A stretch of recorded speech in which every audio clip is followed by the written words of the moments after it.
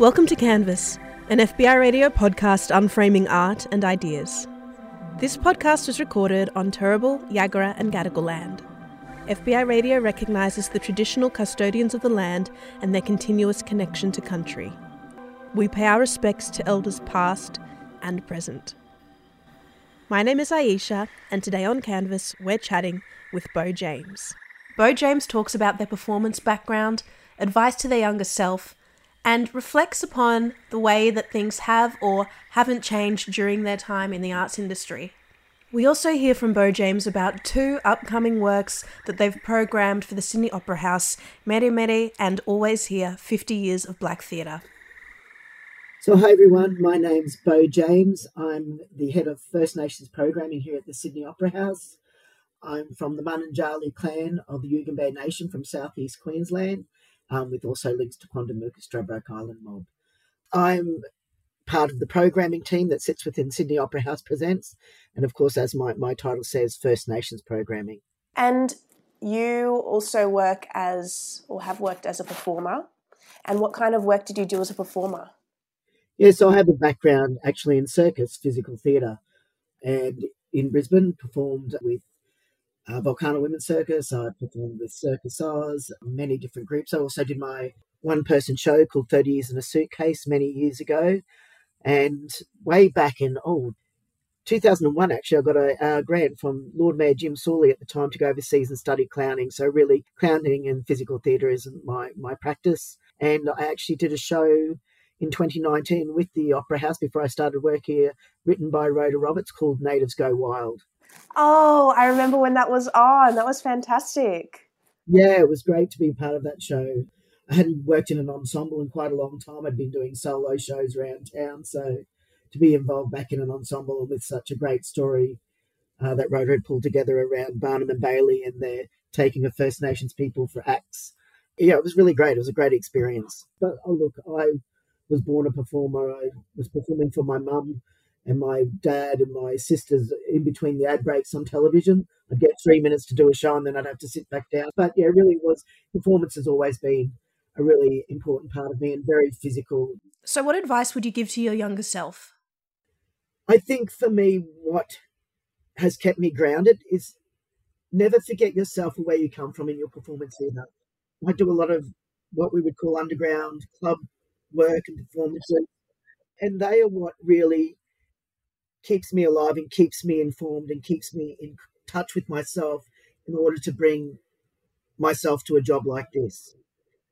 I think sometimes you can get swept up within these institutions and you start thinking you have to be a certain way or you need to provide stuff in a certain way, and really these institutions are looking for this difference. They're looking for different points of view. They're looking for different voices. And I think the other thing too is surround yourself with strong people and strong mentors that you can reach out to and talk to. Because sometimes in these jobs too, if you're the only, black fella sitting in these chairs, it can become very isolating. So having those sounding boards, having people that you can have open, honest conversations with, that's helped me through the years of knowing the people I can reach out to and check in with and that you can talk to. In all your time in the arts industry, have things changed? Have you seen a noticeable change? And if so, in what way?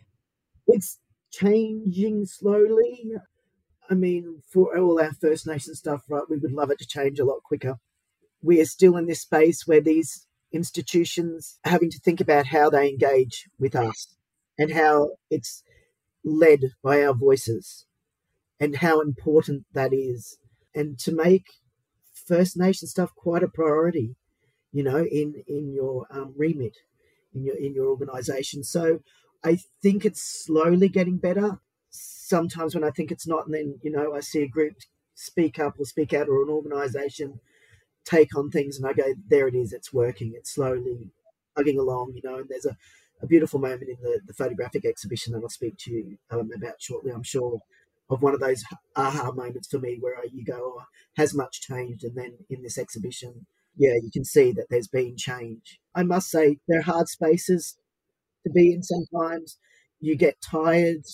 I think, having that time for yourself too and being okay with that, just take a step back sometimes because these, as we said, these institutions who are just churning constantly. They're big, massive beasts. So stepping out sometimes and just taking a breath is also very important. And I would say too, taking your time.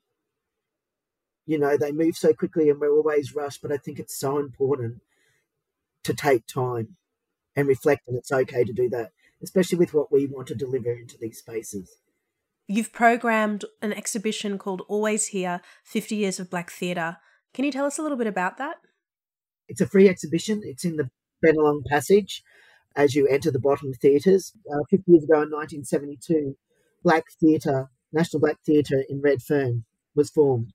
And in saying that, there was a group of people already doing performances through street theatre and protests. But in 1972, they sort of banded together and got a place in Regent Street, I believe, and National Black Theatre was formed. So I thought it was really important that we mark this time and space. And then plus looking next year is the 50th anniversary of the Opera House. So I thought it would be a beautiful way to mark Black theatre and also 50 years of us on the stage here at the Opera House as well. As I said, Redfern in the 1970s, very political charged place. Bob Mazza had come from Melbourne and moved to Sydney and had joined the group, and Justine Saunders, Lillian Crombie, people like Jack Charles, Gary Foley, Brian Siren, like all really major people in this space creating theatre at the time. 1972, I believe it was, when they did their first black comedy sitcom show too, Basically Black, the satire show. And they were sitting around talking and they could see they wanted to do this performance, and it was, quite driven by Bob Mazza, who'd come back from America and wanted the same for us here in Australia. So it was really sort of drawing on that American civil rights movement as well. And they created Basically Black, which was for them, really. It was about them telling their stories. Very powerful in what they did. And then in 1974, there was a play was written by Bob Merritt, who was actually incarcerated in jail at the time, called Cake Man, and he managed to smuggle it out and got it out to Bob Mazza, and they ended up putting that on here in Sydney, which was amazing. And they got permission for him to come out of jail that night too and come to the performance. It's an amazing story, and he turned up with 2 prison guards and he was in handcuffs. And even in that moment, there was a form of protest because the performers said they weren't going to start the play until he was let out of the handcuffs. And it was actually after that show that they got a big lot of funding. They tried for funding before that, but I think they got a tiny little bit at one stage. But after that show, and they said it was packed that night, and there were even people outside listening. The National Black Theatre ran from 1972, but unfortunately it closed down in 1977 due to lack of funds and things like that. But, look at all our performers now too. It was really a boiling pot and a stepping stone where we could see ourselves in these spaces and people listen to us on stage. What kind of images can people expect to see at the Always Here exhibition? And those photographs that I've used, I think there's about 9 or 10 of them. They actually came from an exhibition in 2012 that was curated by Tess Ellis. So I must acknowledge Tess too in the work she did. So, and that was put on at Carriage Works. So even that, it's that full circle thing again. This is not just me. This is community. This is Tess Ellis's work. It's these performers' work. They're beautiful, striking portraits, some of them too. There's some photos of the Cake Man. There's some from the skits from Basically Black. And Basically Black, there was Aileen Corpus, Gary Foley, Zach Martin, Bob Mazza, and Bindi Williams. I believe Aileen is still around Redfern, and so is Bindi. So hopefully they'll get down to see the exhibition at some stage. I'd love them to come and have a look. We've got the Opera House side. I've started that side of the exhibition off with an amazing portrait of a man called Ben Blakeney, Aboriginal man, standing on the sails of the Opera House at the actual opening of the Opera House. And he was employed at that time to play the part of Bennelong and stand on top of the sails. He had 18 seconds of a recording of him playing Bennelong and standing up there and welcoming people to the Opera House. The interesting thing about that is it was pre-recorded. It was only 18 seconds, so quite insignificant in the whole of the rest of the day. Ben had to rewrite the speech. I know it was written by somebody else, and he kept saying, no, that's not how we talk. But you look at it, I look at Ben Blakeney, and he was the first Aboriginal performer to play a part at the Opera House, right? He didn't play Ben Blakeney, he played Bennelong. He was probably actually the first performer, black or white. Then last year we had Ziggy Ramo on top of the sales with his new reworked rendition of From Little Things Big Things Grow. Having Ben Blake playing Ben along at the Sydney Opera House opening, and then years later having Ziggy Ramo on the sales, that must have felt absolutely unreal to be able to program that. Oh, it's got millions and millions of hits, right? And that's 49 years later from Ben Blake and he's standing on those sales. That was a real moment for me when I saw Ben's experience to Ziggy's experience. And, I think Ziggy's is 8 minutes or something long, that video clip. Ben's was 18 seconds. Ben was pre-recorded and still directed by non-Indigenous people. Ziggy had full, holding of his work up there on the sales. And I would love to get in touch with Ziggy actually and ask him, did he know about Ben? So almost 50 years later, and you look at that and you go, there is change. There is change for our voices, and there's change for our voices within the Opera House too, and its remit. So Mere Mere is a work that's coming over in August. How did you first discover Rodney? So Rodney was really interesting. We have these APAM gatherings that happen where performers and producers all come together on this platform. It's usually face-to-face, but because of COVID, we've been doing it online. So you come together and people get to meet each other, pitch their shows, talk about shows and putting shows on. Aside from that, they have this beautiful space called Black Lounge, where all us First Nations artists, performers, workers get to go and just have a yarn for an hour or two. And it can be about anything and everything. And that's where I first met Rodney, was in the Black Lounge. And it was really interesting because he's got this beautiful presence about him, Rodney, and very thoughtful and beautiful storyteller. And I'm thinking, who is this guy? Amazing, love him. And then the next day I went along to a pitch for a show, and it was actually Rodney's show. Because I'd met him in the Black Lounge and already could see what he was about, I went, I want that show. Yeah, beautiful storyteller, very giving in the way he presents his work. It invites you into his space. The work's beautiful. I mean, it's layered, it's compelling. It's an autobiographical performance work. It integrates documentary footage, interviews, movement, dance, music. When I watched it, I said, I almost feel like I'm in a book, watching Rodney in a book, telling his story.